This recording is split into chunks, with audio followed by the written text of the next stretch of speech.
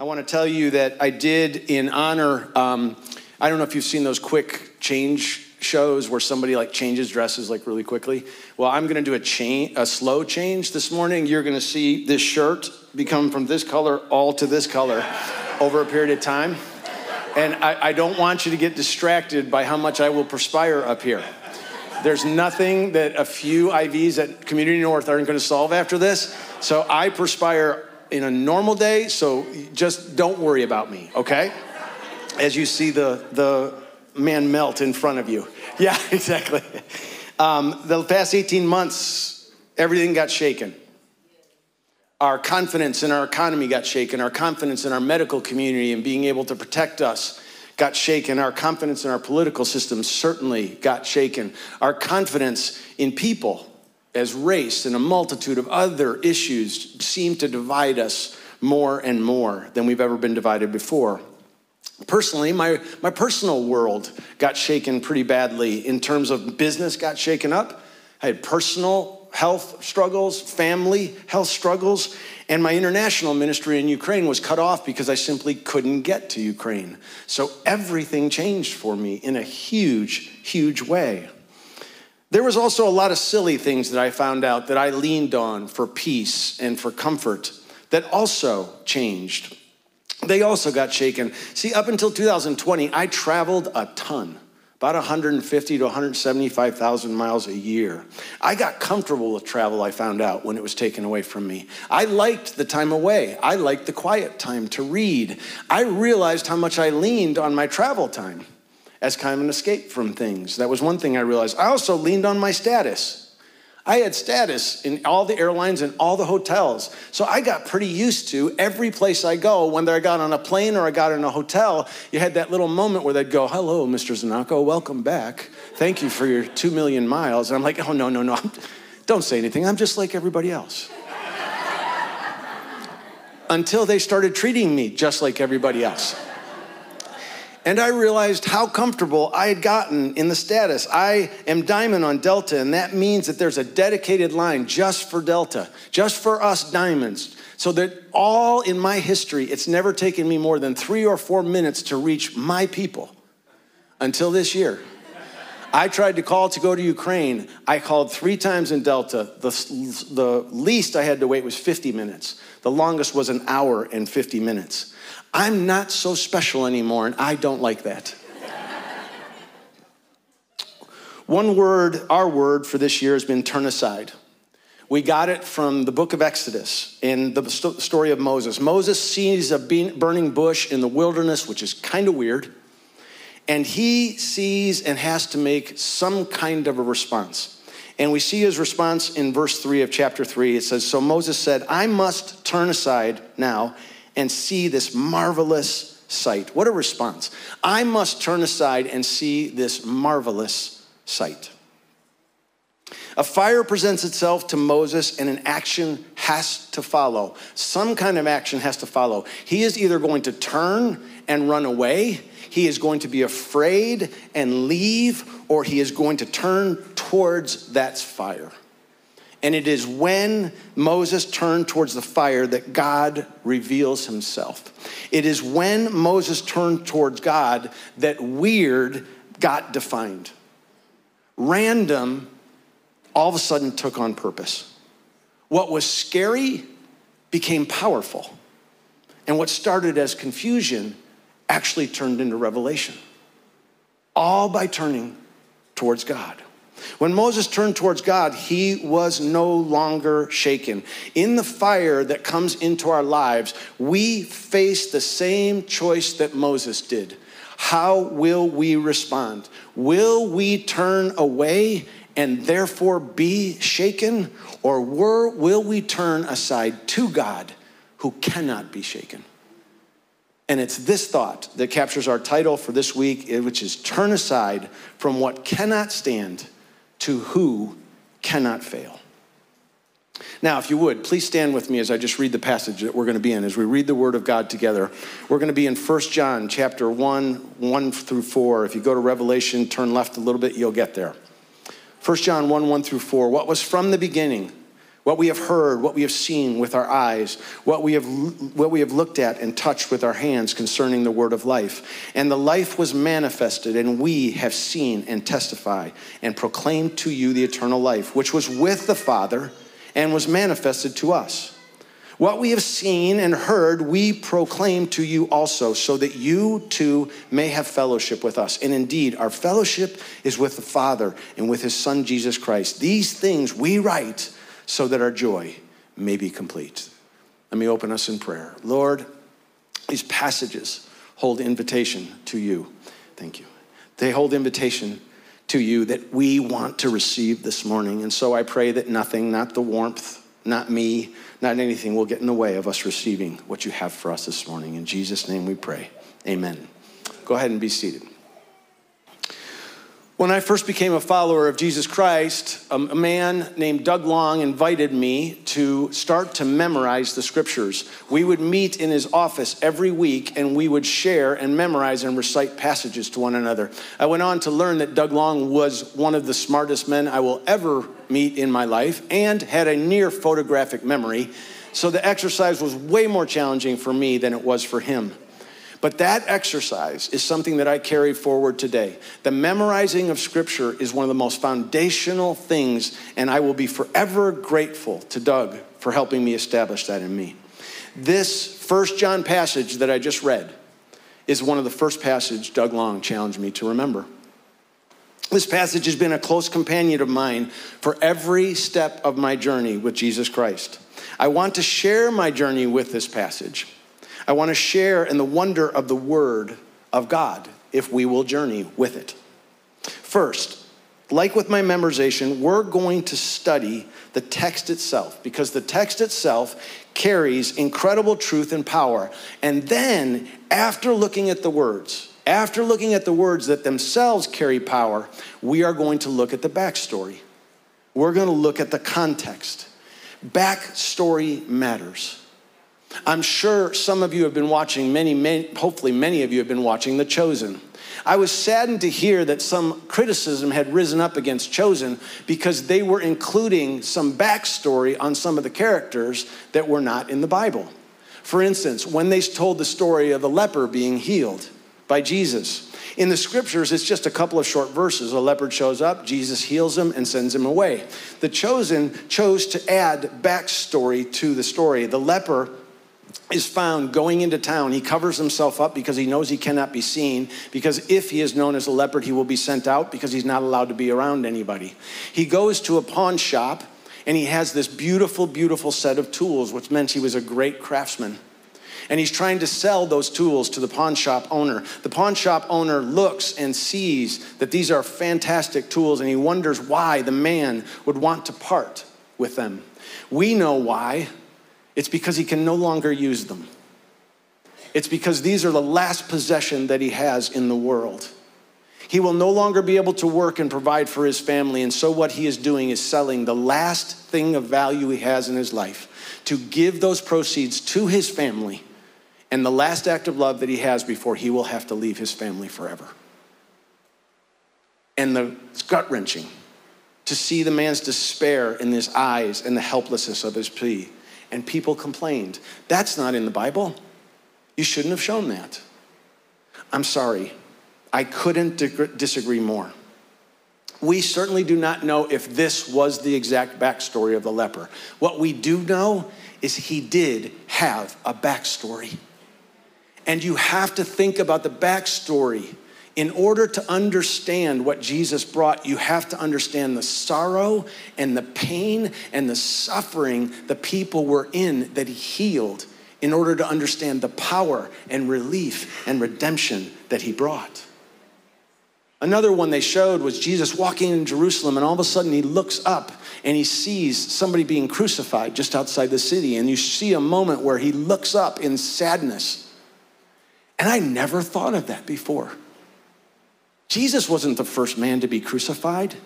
He had to have walked by men as they were suffering on the cross. And all of a sudden I realized, you knew what was coming. And still you chose to go ahead. And I found myself in tears. Backstory is critical. It matters. Likewise, to fully understand the power and the hope and the promise of the passage we are looking at today, we have to look more completely at the backstory. While we do not know every detail, we know enough to allow us to look closer at the author's life. We can look at John's life and heart, and the treasure of these words, when we do that, is magnified. So first, we're going to look at the passage itself.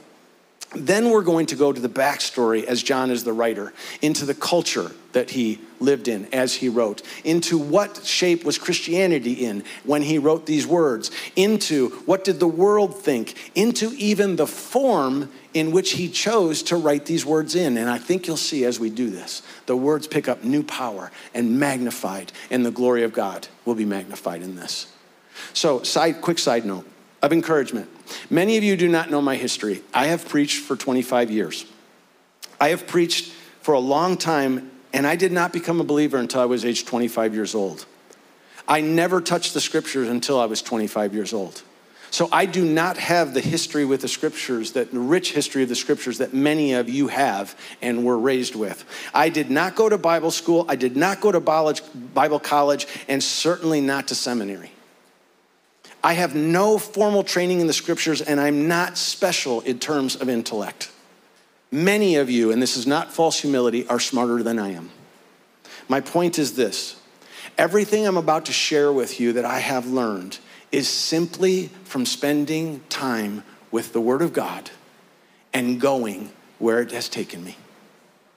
It's just where God leads me and questions he raises up in me, and then using the thousands of resources you have available to you, just like I do, that are at our fingertips to find out these things that bring the word to life. And in doing that, I would encourage you, please, all it takes is a little bit of time and giving your heart. And if you will do that, you will not believe the revelation that you will receive over time and the reward from diving in.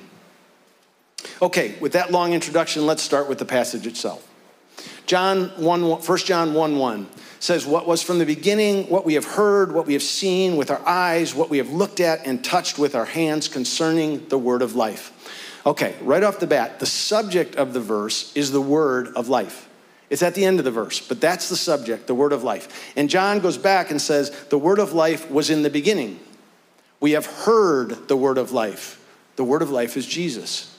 He was in the beginning. We have heard him. We have seen the word of life. We have touched the word of life. This is similar to the way that John opens up his gospel when he says in John 1:1, in the beginning was the word, and the word was with God, and the word was God. And when we read this word in English, it's not particularly exciting. It's not particularly impressive. You kind of go, oh, Jesus was the word. That's cool. But nothing really earth-shattering there. However, but in the Greek, the word that John chose to use for word is logos. And in John's day, there was no bigger word than logos. Everybody would have understood what he was talking about. It was an earth-shattering term. Everybody would have known. Claiming Jesus was the logos would have been controversial to everyone. It would have been insulting to others. It would have been confusing to others. It would have been everything, but all I know is it would have gotten everybody's attention. Virtually everyone understood the claim that John was making when he said, Jesus is the Logos. You only find Logos in John's writings. And it is because John has a different purpose as a writer. There were special events that John got to see that no one else, only two others got to see Jesus do. Special things in Jesus' ministry. And it seemed purposeful that Jesus chose three in particular because it was always one or all of John, Peter, and James. These three got to see things that no one else got to see. The transfiguration, the healing of Peter's mother-in-law, the resurrection of a little girl. John is also described as the disciple who Jesus loved. We also know that it's John that Jesus chose to entrust his mother to after he would be gone. It is clear that John had an especially close relationship and unique relationship with Jesus. John wrote to establish something. This is late in his life. He wrote to establish something before he died. He wrote to something to testify to something that only he could testify to, because the other two that could testify to it are already dead. And John has a specific purpose to write and to testify. And he is saying, I need you to know the uniqueness, the supremacy of Jesus. I need you to know that he was deity. John wanted all of us to know that Jesus is God.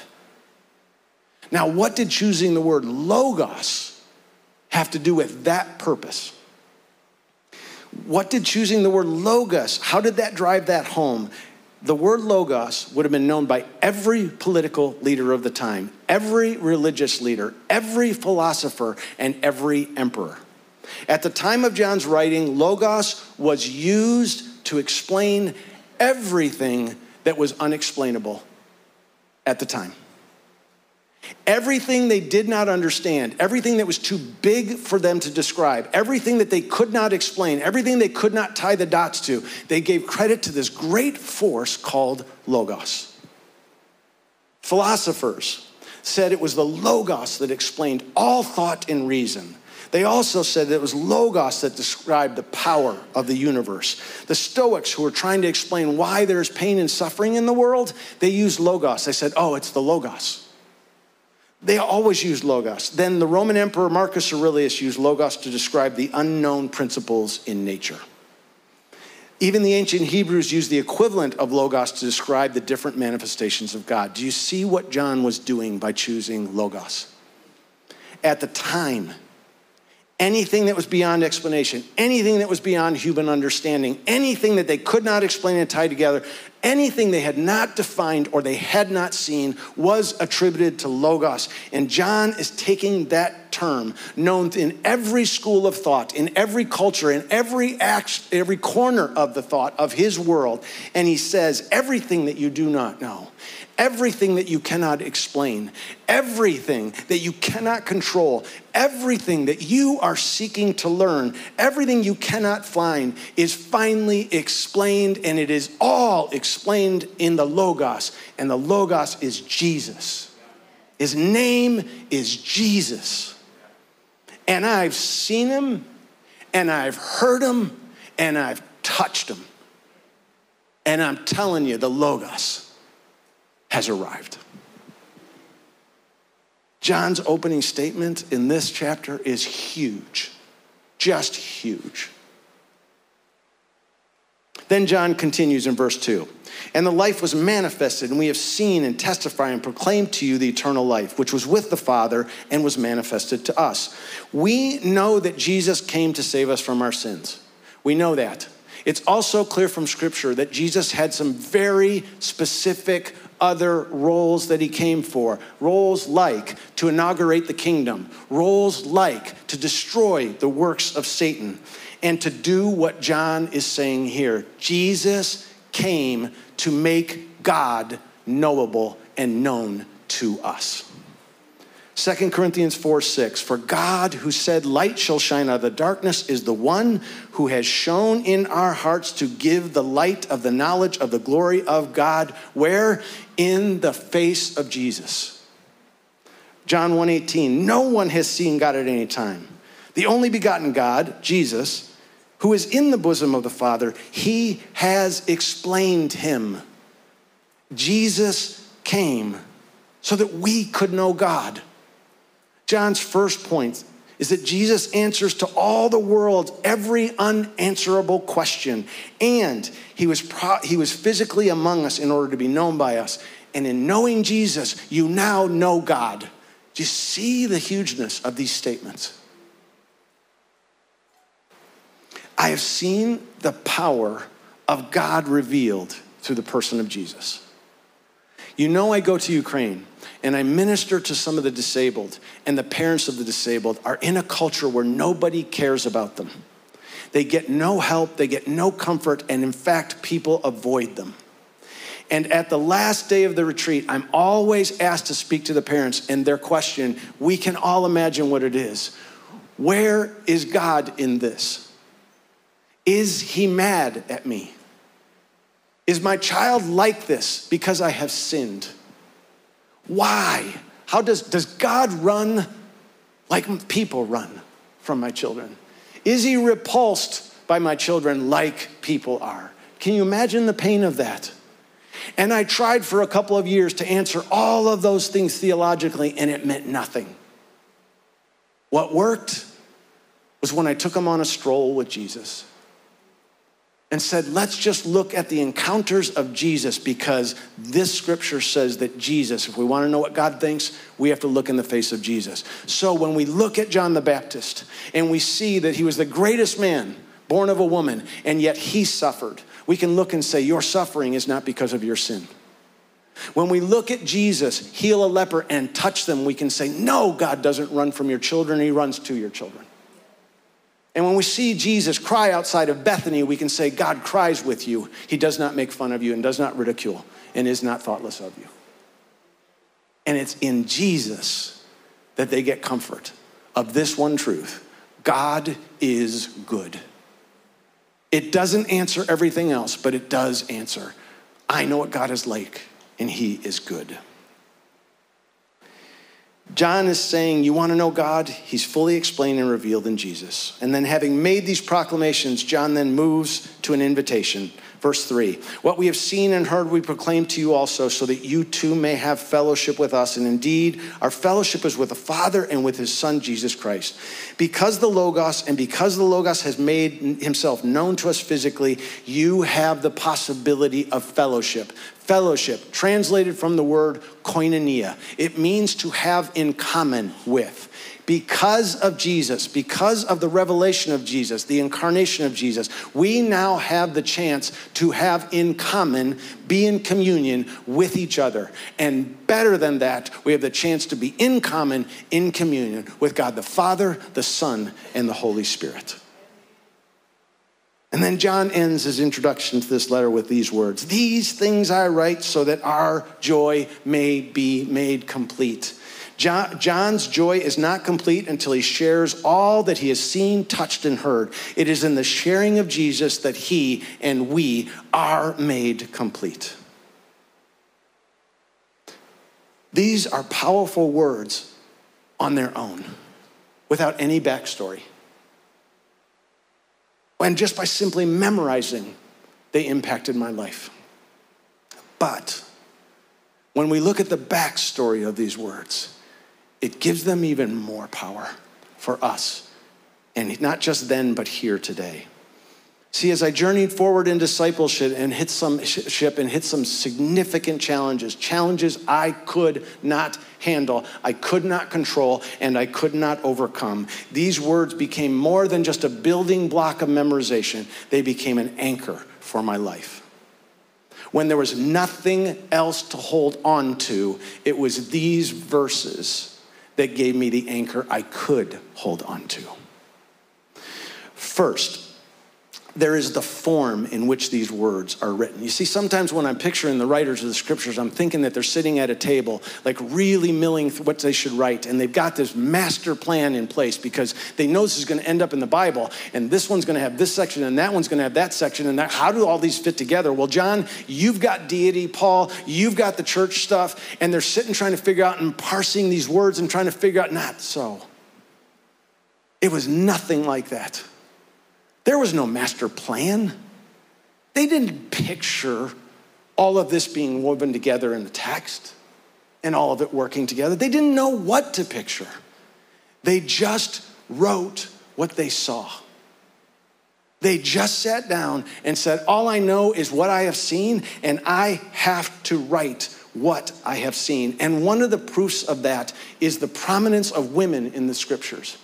Had these guys had a master plan, they would have not anchored it on the testimony of women. Women had no value in testimony in the culture. If they were sitting figuring out how to write something that would be most accepted, the last thing they would do is make it so foundational that women testified to the first one that Jesus revealed himself as Savior. Women were at the tomb first. They would never have based it on that. These men were just knowing they were experiencing something that was beyond explanation, and they did not think of how it would come together. They just knew they had to write it down. And these words from John, they are not a fine piece of literature and all grammatically correct. The truth is, this is so pieces and parted that it's hard to interpret in the original Greek. They gave it a term. He was in writer's ecstasy. There's no grammar in it. It's one run-on sentence from the first to the end of 4. This is a guy who is just so pumped up that he just says, here's what I saw and here's what happened. And there's nothing pretty about it. He's just so excited that he had to write it all down, and that's what he did. So why? Why was John so ecstatic to write a sentence like this? Well, here's what we know. We think about somebody so excited and we think, well, things must have been going great. He must have known personal life on cruise. Faith he founded, just flying along. John's looking, and that's why he's so excited, because it's all kind of mapped out on how this is going to work out. Here's what we know about John's life. He was most likely living in Ephesus when he wrote this, and likely after he'd been exiled to Patmos. Remember those 2 that I told you that were closest to Jesus along with John? Well, it was his brothers, James. James is dead and was sawn in half. The other one was Peter. Peter's dead too, most likely crucified. What about Paul? Paul's the main purveyor of the faith, the main apologist for the faith. Paul was writing stuff the church needed to know, would always need to know. Paul's dead too, beheaded in Rome. Well, what about the personal life of John? Maybe that's on cruise, that's going great. No. I often underestimate the cost of discipleship in the time of the first and these centuries. I kind of put myself and give myself an excuse. Well, they lived a simpler life. And these guys were just fishermen. They were outcasts. So the call to come and follow him and drop everything was somehow a little less costly for them than it was for us. No. It was incredibly costly. Incredibly costly. James and John were the sons of their father Zebedee. The culture thrived on small family businesses, and the families depended on the family to take care of each other. In particular, children were to take care of their parents as they aged. And John and James, with their parents' permission, are given permission to leave and go and follow Jesus.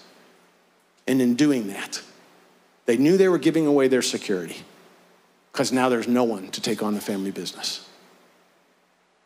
John paid a great cost, James paid a great cost, and their family paid a great cost for their following Jesus. The worship team can go ahead and start coming up. John left everything to follow Jesus, and at the end of his life, his choice of discipleship left him poor, persecuted, and outcast. We always laugh. It's just like, no matter what we do, and I do the same thing. I'm not making fun of it. The eyes just all drift. It's like, squirrel. And I do the same thing. It's like, it's impossible to stop. So I'm just going to let the worship team come up for just a second. Yeah, John left everything to follow Jesus, and at the end of his life, his choice of discipleship left him poor, persecuted, and outcast. And John writes these words having paid a huge cost to follow Jesus. Well, maybe it's the faith that he founded. Maybe that's going so well that he could be ecstatic about that. Like I've already pointed out, the main leaders, the apostles, had been martyred in John's lifetime. There was tons of discord in the church. There were attacks from inside religious thought from every angle. And now there were new attacks from Rome because Caesar was being elevated to God status. And as he was, that brought Rome in more conflict with Christianity. And so a great persecution was happening. Here's the fact, folks. There was nothing in John's personal circumstances that explained the ecstasy and the excitement in which he writes these passages. Nothing. That's the beauty of this letter. Despite every personal circumstance being hard, despite the loss of all the main Christian leaders in the movement, despite infighting in the church, despite attacks from outside the church, despite the strongest power known on the face of the earth turning its force against the church, John writes with excitement and anticipation that he cannot control and cannot be contained, with confidence and even slightly, he's not even slightly shaken by any of these circumstances. I want some of that. I want some of that. It's as if John is saying, yeah. Everything you said about that's true. My personal life, not so great. I'm poor. Yep, that's for sure. My family, that was a big cost. In the church, we're struggling a little bit. But none of that matters. Because what was from the beginning, Jesus, I've seen him. I've touched him. I've heard him. And he explains everything. And because he is who he said he is, none of that matters. Because I have seen Jesus. I have seen God. And he is so good. John did not care about circumstances because he'd been with Jesus. John could not be overwhelmed by circumstances because he had seen God. And there is the beauty and the wonder of these words. These words are the living testimony of a man who could not be slowed, quieted, or deterred by what could not stand because he had encountered the one who could not fail. And we are offered this same anchor. We are offered this same invitation.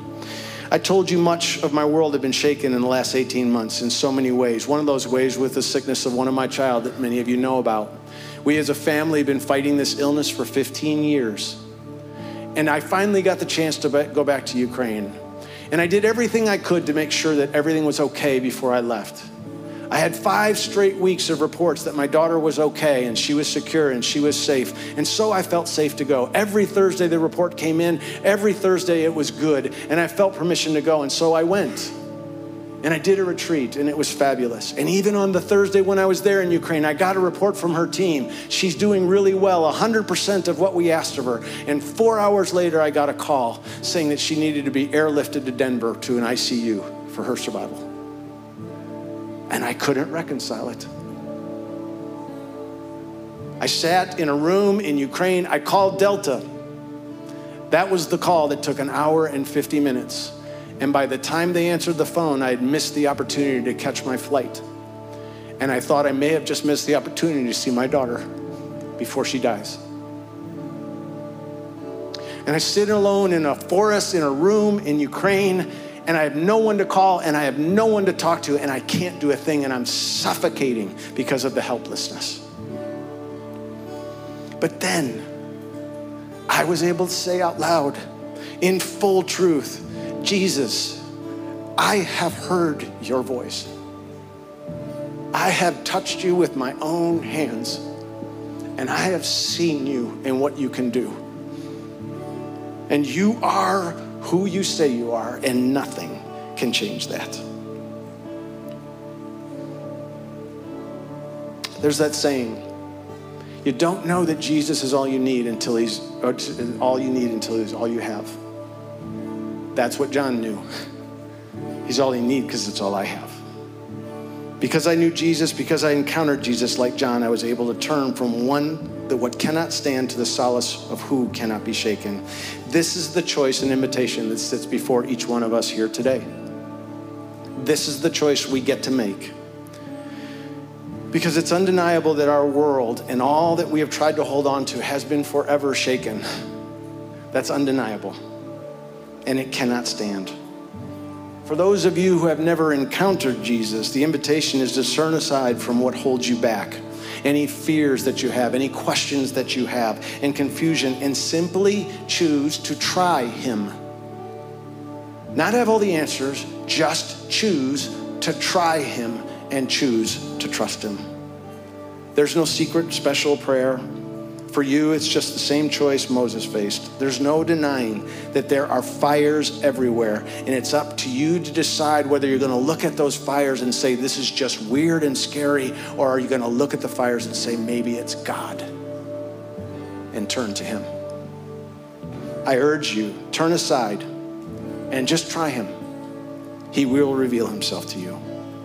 For those of us who know him, the charge is no less critical. Our challenge is to turn aside from the noise and that steals our encounters with Jesus, our encounters with the living word. We have seen and heard and tasted of him, and still we get stolen from him.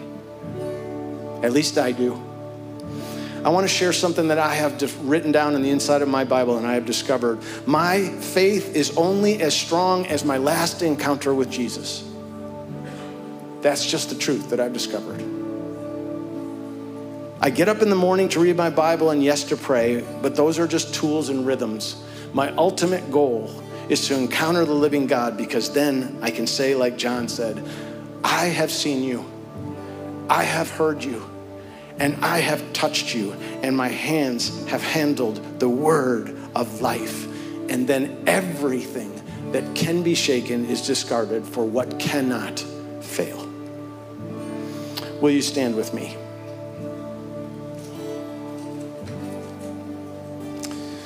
This is a ministry time that we have. We always set aside a time to prayer, to respond to anything that has happened in the service. Could be a worship song, could be the message. I need to say to you that even as I was preparing this morning, I need to tell you, this is all true, what I've said, and I'm not there right now. I was there in Ukraine, and I'm not there right now. I realized I've got some things to do. There are things that I have let come between me and that encounter. I've been there. I know what it's like to be there. I'm not there right now. So I'm going to step forward and get some prayer. If any of you others want to join me up there, but this is our time as the worship team plays. Our prayer team will come forward, and this is the time to come forward and just get prayer. It's not counseling. You're not going to be asked for details. It's just prayer. And why would you leave without prayer if that's what you need? So, as the worship team plays, you can come forward for prayer if you need it. I know I'll be coming.